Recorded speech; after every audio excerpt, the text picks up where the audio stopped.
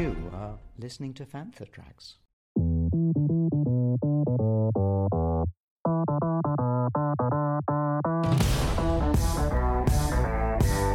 You're listening to Fantha Tracks.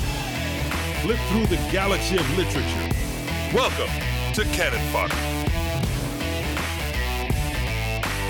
You're listening to Cannon Fodder. I'm your host, Mark Newbold, and joining me today is a very special guest. It's George Mann, the author of The Battle of Jedha. It's an original audio drama that also has an accompanying script book. He's here to talk about that, Phase 2 of the High Republic, all the other works in the High Republic he's worked on, and much, much more besides. So this is myself and George Mann talking all about Battle of Jedha.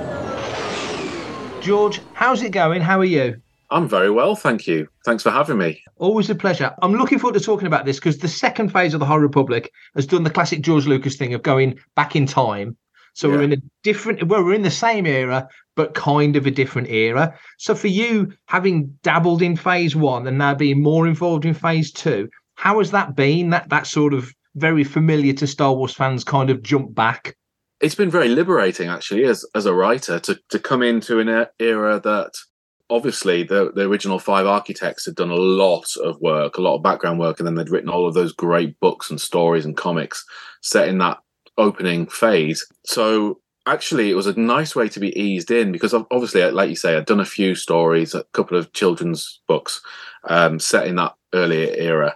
But to come in at a point where we were jumping back in time and doing the George Lucas kind of prequel bit meant that although there was a framework in place that those guys had already put together, there was actually a lot of scope for invention and to be additive, and also a bit less pressure because, well, you know, there was a lot of pressure in the sense of that I put on myself because I wanted to do a good job and continue the quality of the work that those guys had done. But I wasn't picking up the same characters straight away. You know, it wasn't a case of having to go and write stories about Elzar and Avar and on the back of those books that I was able to kind of come to it and write new characters. And I was lucky enough with Quest for the Hidden City, the first book that I wrote was the first middle grade book of this kind of phase 2. So I was introducing a lot of the concepts that I say that there was already a framework that existed, but I was able to build on that framework, introduce new characters, bring in some of the characters that had already been spitballed, but were making their debut in that novel, and kind of write my way into it without feeling kind of that I had to be continuing a story that had already started, if you see what I mean. Totally. I find it interesting that phase 1 of the High Republic was very much laid out as this is the peak of the Republic. It's the golden era, if you like. And obviously we know where it goes because we're on the long fall towards where we go in, I guess, Phantom Menace, really, when it all really starts to go crazy over that long decline. But also in phase 2, showing you where it's come from, it does seem a bit more combative. It's not as well mapped out, the galaxy that is. So has that been interesting in that you're still in the High Republic era, but it feels very gritty, very different? Yeah, I mean, one of the things that sold it to me immediately was talk of the Pathfinder Jedi. Again, that concept existed when I came into it, that this idea that there were teams of Republic explorers and Jedi going out there into the unmapped frontier to make contact with other species, other planets, other civilizations, to offer their help and assistance to build communications and set up these communications networks. But the opportunity for adventure and story in that is huge, of course, because you've got a mix of things you can do. You can tell stories where you see for the first time when Coruscant and the Republic and the Jedi encounter these peoples that are already familiar to us. So you kind of get a chance to do that introductory meeting between those key cultures, but you also get to go and create a new world and go and tell a new story with Jedi being fish out of water in a place where they're not backed up. They're alone on the frontier with Republic medics and Republic pilots, and they're mapping hyperspace routes, and they're meeting new people, and some of those people are going to be aggressive, or then they're going to encounter dangerous situations. So that was very enticing to me immediately. And also set the tone for me for the era as well, because you're in this point where you've got the pinnacle of the Jedi is formed there and on Coruscant, but they're not as expansive, they're not as knowledgeable as the Jedi we see later. So you've got this weird inversion, I suppose, in that, you know, the Jedi are at their peak in this period in terms of looking inward and their relationship to the Force and how in tune they are with their abilities and order. And we see that, like you mentioned, we see that slow falling apart towards the Phantom Menace, where they become, effectively soldiers. But at that point, they also, have a greater understanding of the galaxy and what's out there. So you've got this weird inversion of kind of they've learned more, but learned less, if you see what I mean. Not to make too many Star Trek analogies, but it's a bit like regular first contact situations that happen in Star Trek, but they've got a prime directive. And in this era, there isn't there doesn't appear to be a sort of a codified, fixed prime directive. It's very much ad hoc on the fly. You've got the Force to kind of use as a sensitivity, whereas maybe in Star Trek you'd have an empath to suss these things out. I know there's parallels, there always is, but in this scenario, it really gives you some latitude for some interesting storytelling, doesn't it? Yeah, no, exactly that. And I think that's very much the case with the Jedi, is that they have the Force. They don't need a prime directive. Their moral compass is set by the Force and by the institution that they belong to and subscribe to. So yeah, it's very much kind of left up to their judgment on how to deal with these situations when they encounter them out there.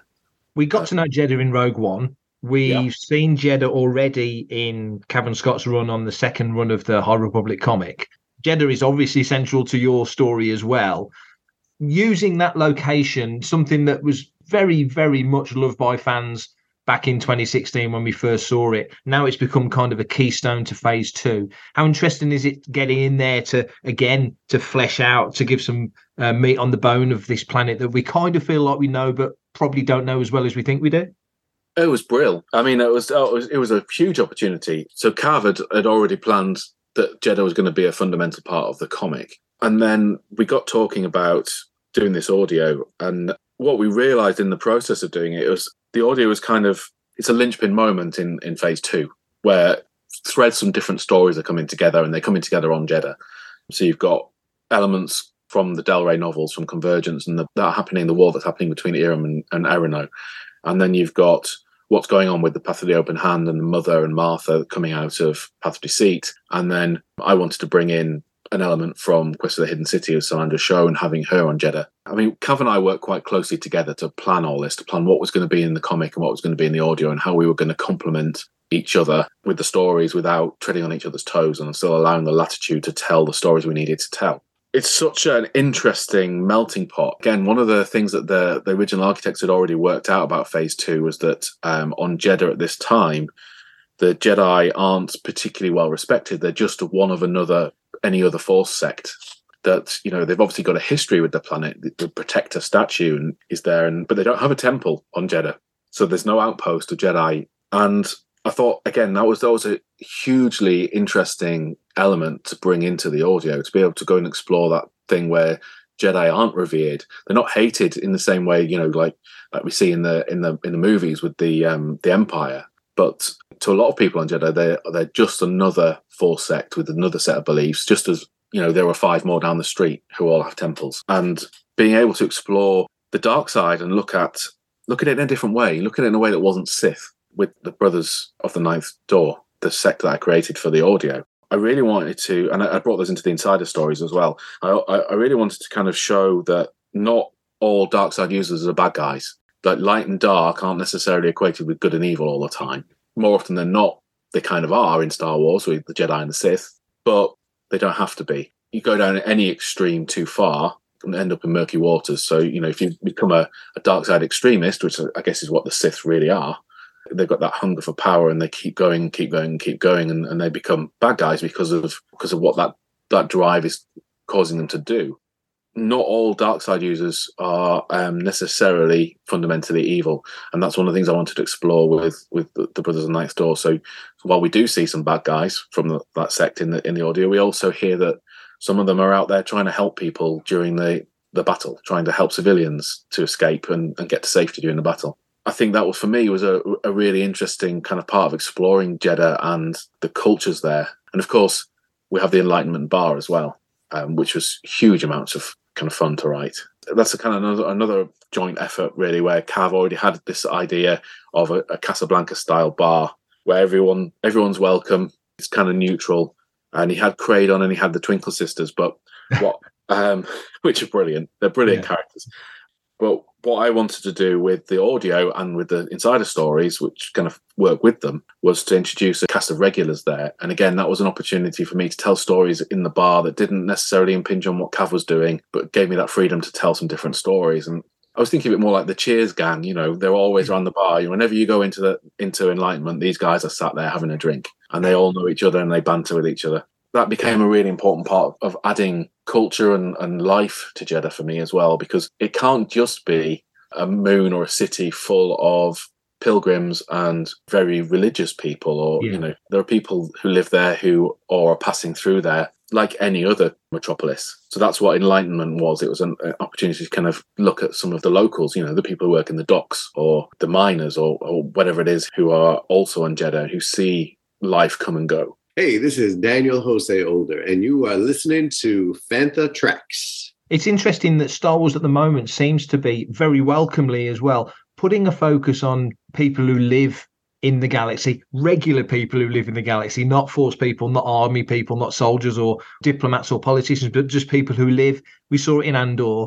It feels very much like you're going for that feel with this. I'm thinking a bit like when Alex Ross did, was it Marvels years and years ago? Yes. You looking up and seeing the Fantastic Four fighting in the skyscrapers. It's all happening around you, but you're still living your daily life. That's exactly it, isn't it? And that's what I try to communicate with Enlightenment and those regulars. It's like the Jedi arrive and walk through their lives, and we see the impact of that. We see what happens to some of those people because they're in the orbit of these amazing characters, both good and bad. The positive impact they have and the negative impact they have, because they're like a gravitational body moving through someone's life. They drag everything with them, but then they go again. And then the people are left to pick up their lives, whether that's in a very literal sense in Battle of Jeddah. They're picking their lives out of the rubble after the Jedi have gone. Jedi sweep in and save the day, and it's great. What would they do without them? But they're not always there to help pick up the pieces afterwards. And that's an interesting thing to consider, I think. And one of the reasons why people feel the way they do on Jeddah about the Jedi. It strikes me that we know that the Jedi have their centre on Coruscant and they're around the galaxy, and part of that move to push forward, that there are these other sects, as you say,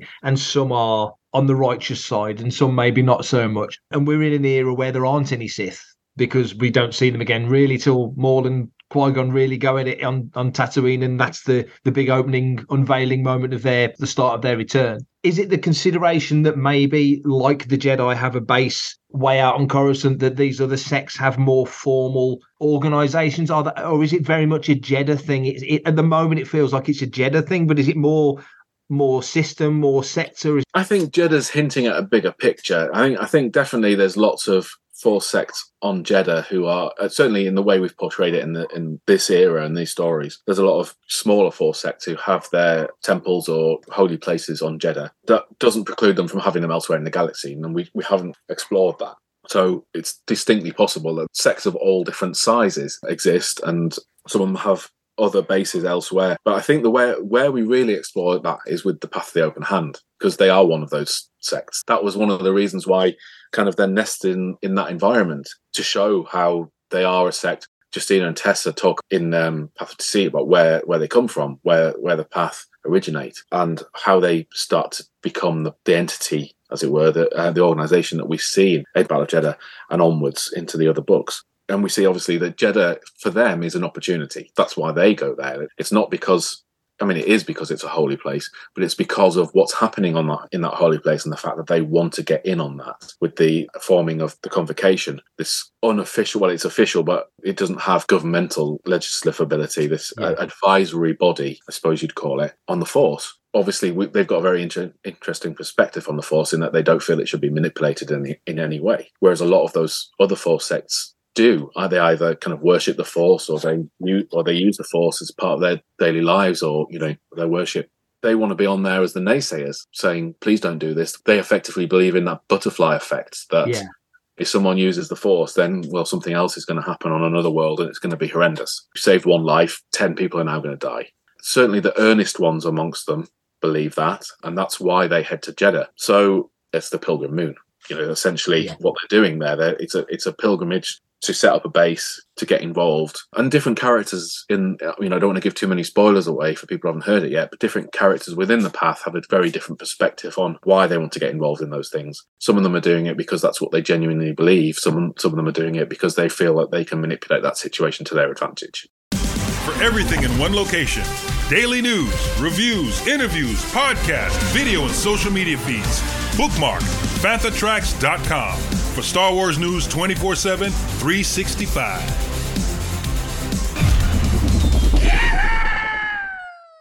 I'm just hearing you talk about it makes me think VHS versus Betamax and VHS won, but it wasn't necessarily the best system. And the Jedi, you assume, looking forward through history, that the Jedi kind of come out on top, and these other sects, sort of like Pratchett's small gods, kind of get forgotten and sort of don't get worshipped so much. I guess so. I mean, I'm talking from the perspective of someone who loves the Jedi, and I enjoy writing about the Jedi. So I'm never going to be a downer on the Jedi as such. Yeah, I think what we wanted to do, certainly with Battle of Jedha and Jedha in general in this phase, was to show that diversity, to show that certainly, I mean, we know this from Star Wars already, from the wealth of other stories that have been told, that they're not the only Force order that's ever existed. Aside from the Sith, there's plenty more. We've seen that already, and in the expanded universe before that. We kind of wanted to bring a bit of that back in as well. And how pivotal is the Battle of Jedha to this particular phase of the High Republic? I'd say it's a linchpin moment. It's where everything comes together. So we start with adult novels, the comics, the YA novels, and the middle grade novels are all start on very separate paths. My job with Battle of Jedha was to take the threads and bundle them together and then allow them to come out the other side. So it has a ripple effect that's going to affect the rest of the phase, definitely. Yeah. Both in terms of personal trajectories for some of the characters, but also in terms of galaxy-wide events. So the war with Eiram and Erino, which first looked like it was over. It looked like the situation was resolved, and they were here to sign a peace treaty. Well, of course, by the end of Battle of Jedha, that's not the case, and war is about to ignite in a big way again. We've got a little bit more insight into the Mother and the Path and what they're planning, and we've seen the Jedi and the Nameless and the impact that's having on them. I mean, obviously, again, I don't want to give spoilers away for where things are going. It's definitely the hole through which every story passes. I mean, that was one of the interesting things about writing the audio, actually, is that most of the characters were passing through the story. And obviously, anyone passing through a story needs to change. That's part of what a story does to a character. Otherwise, there's no purpose to it. But the characters have to change. So it was partly a case of kind of taking a character and putting them through some trials or some learning curve, or at least some way that would reveal their story to the reader or listener, so that they're set up ready to go on into the next wave of stories. But one of the very insightful things that Tom said to me, the editor at Dalray, when I kind of first talked him through the outline, was there's a character in there called Keth, who's one of the regulars from Enlightenment, and he also appears in some of the insider stories. Tom kind of looked, he said, this is Keth's story. This is his one shot at Star Wars, having his Star Wars story told, because all these other characters are going to pass through and go on into other tales. Keth doesn't do that, not by virtue of whether he lives or dies. Again, I'm not going to give away spoilers, but just by virtue of where the camera's pointed at that particular time, because he's one of those regular people who has ambitions. He wants to make a difference in life. He doesn't feel he's ever had the opportunity to make a real difference. He's an adjunct at the Church of the Force. He sweeps the floors. But what that does is that puts him into that orbit that we talked about earlier, puts him into the orbit of these Jedi. So his story really is one of becoming, in that sense that he's bound to make a difference throughout this story. And it was a really insightful thing that Tom said to me, because I kind of then thought a lot about where to place that camera when I was telling the story and how to tell Keth's story. And it becomes for me, anyway, as the writer, it was the emotional heart of the story. I'd be interested to see from readers' reactions whether they feel the same. But certainly writing it, he became the kind of the beating heart. The story mattered because of him. Being an audio presentation, I mean, it's in a way, it's one step closer to live action or animation. It's got that, because of the way it's presented, it's got the voices, it's got that sort of different tone to a straight up novel. Not that there ever is such a thing as a straight up novel. How interesting was that for you? You've done insider stuff, which is a shorter form story. You've done YA, and now you go and do something like this, which is becoming, thankfully, quite a staple of Star Wars storytelling now. Did you find that quite interesting? Oh, yeah, hugely. And you're absolutely right. I mean, I've written plenty of audio before for Doctor Who and some big Sherlock Holmes stories that I co-wrote with Cav. It is a very different medium, not just by virtue of the fact that it exists through dialogue, because you only hear what the actors are saying. You really try as a writer to avoid that overt the characters are saying things they already know for your benefit. Sort of like, look, over there, he's coming towards us. You know, you want to avoid that type of language as best as possible because it's not naturalistic. So you have to almost get your ear in and think about, how do I communicate what's happening in the scene through the dialogue while still having the characters seem like they're speaking realistically to one another. But you're absolutely right about the one step removed from live action. It's like, I didn't plan this book like a novel. I planned it like a TV show. That's why there's 6 episodes. You know, I kind of looked at it and went, okay, I'm going to plan a 6-episode arc. You know, this might be the closest I ever get to writing Star Wars on screen. I want to tell an exciting, interesting Star Wars story that feels like you get to the end of it, hopefully, feels like you've had a multimedia experience. I wanted it to be a different experience to an audiobook, for example, where you're just getting the prose read to you, which is brilliant. And, you know, I love audiobooks. I listen to them all the time. But this is different. This is an audio drama. So how do we instill that drama into it? You know, it was a constant question I was asking myself. And there enough conflict in each scene when you've written a scene to really drive that story forward. It just gives you the vibe of the Star Wars radio dramas. That's a great idea. Again, you know, I just thought it helps it feel different. It helps it feel different from a book. I suppose it immediately helps you engage a different part of your brain. You're effectively watching a TV episode in your mind's eye, hearing the characters talking. And it's a collaborative exercise in a way that a novel's not. So a novel is it's a very personal experience. You know, obviously it gets edited and you work with the feedback you get, but it is you and your voice writing that novel. What you've got with an audio drama like this is it's going to be performed by a vast array of different actors. You know, I feel very lucky with the actors that were brought in to perform this. You know, fantastic cast. But you've got to leave them the latitude to perform the characters in the way they read them, bring their own spin to it. So it's a bit more like a comic in that sense. When you write a comic script, you write the script for the artist. You don't write the script for the reader. Sure. Because the only bit that survives from your script to the end is the dialogue. And actually, it goes through the filter of an artist interpreting it into a different medium. Yeah. And I feel very much the same with the audio drama, that, you know, you write the script for the actors to perform, and the actors are the ones who bring the life to it. Hi, this is Vivian Lyra Blair, and you're listening to Fantha Tracks. Given that we've now got this phase up and running, we're more than up and running, probably midway, I would imagine, at this stage, given where we are. Would you like the opportunity to do more storytelling like this? Where does your heart lie in terms of how you would like to tell specifically a High Republic story? Wow. Big question. I want to be part of the ongoing story. That's something that I'd love to be able to do, to keep telling stories when we get back into phase 3, and to keep telling the stories of these characters that people have grown to love and care about. I hope that that's an opportunity that comes my way. But the other thing I would really dearly love to do is to tell more stories about the Pathfinders. I thoroughly enjoyed writing Quest for the Hidden City. Obviously, I thoroughly enjoy writing Battle for Jedha as well. But as we talked about earlier, I think there's so much opportunity in the Pathfinders and what they are that we've barely scratched the surface so far. So that's something that I've already been banging that drum to my editors, saying, I think there are more Pathfinder stories down the line. I'd love to tell them, and we'll have to see if that opportunity ever comes up. But I would love to do that. And Celebration's racing up on us, like really, really fast. Any hopes of seeing you there for the show? I'm hoping to be there, yeah. Lots of details to be confirmed at the moment, but, you know, watch this space. I'd hate to miss it while it's on our shores. Yeah, because it might not be here again this decade. That's just how these things go. No, and I've never made it to a Star Wars celebration, so this will be my first one as well. Well, Panther's there with the Rebel Legion and the Mando Mercs and the Dark Empire and all those guys, so you'll have to swing by and say hello when you're there. Oh, yeah, totally. Absolutely. Magic. Well, thanks for giving us your time. Really appreciate it. And we will speak again soon. Yeah, look forward to it. Thanks for having me. Thanks for listening to Cannon Fodder. If you want to be a part of the action and stay updated on all the latest Star Wars news, visit fanthatracks.com or check out the free Fantha Tracks app through the App Store to follow us on your mobile device. You can reach out to us and send in your listeners' questions by emailing radio@fanthatracks.com. Comment, like and share on any of our social media feeds at Fantha Tracks, and be sure to subscribe, leave a review, preferably a 5-star one, on Amazon Music, Audible, Apple Podcasts, Google Podcasts, Spotify, or your podcatcher or smart speaker of choice. And as always, thanks to James Seven for composing the Fantha Tracks intro, and Mark Daniel and Vanessa Marshall for our voiceovers.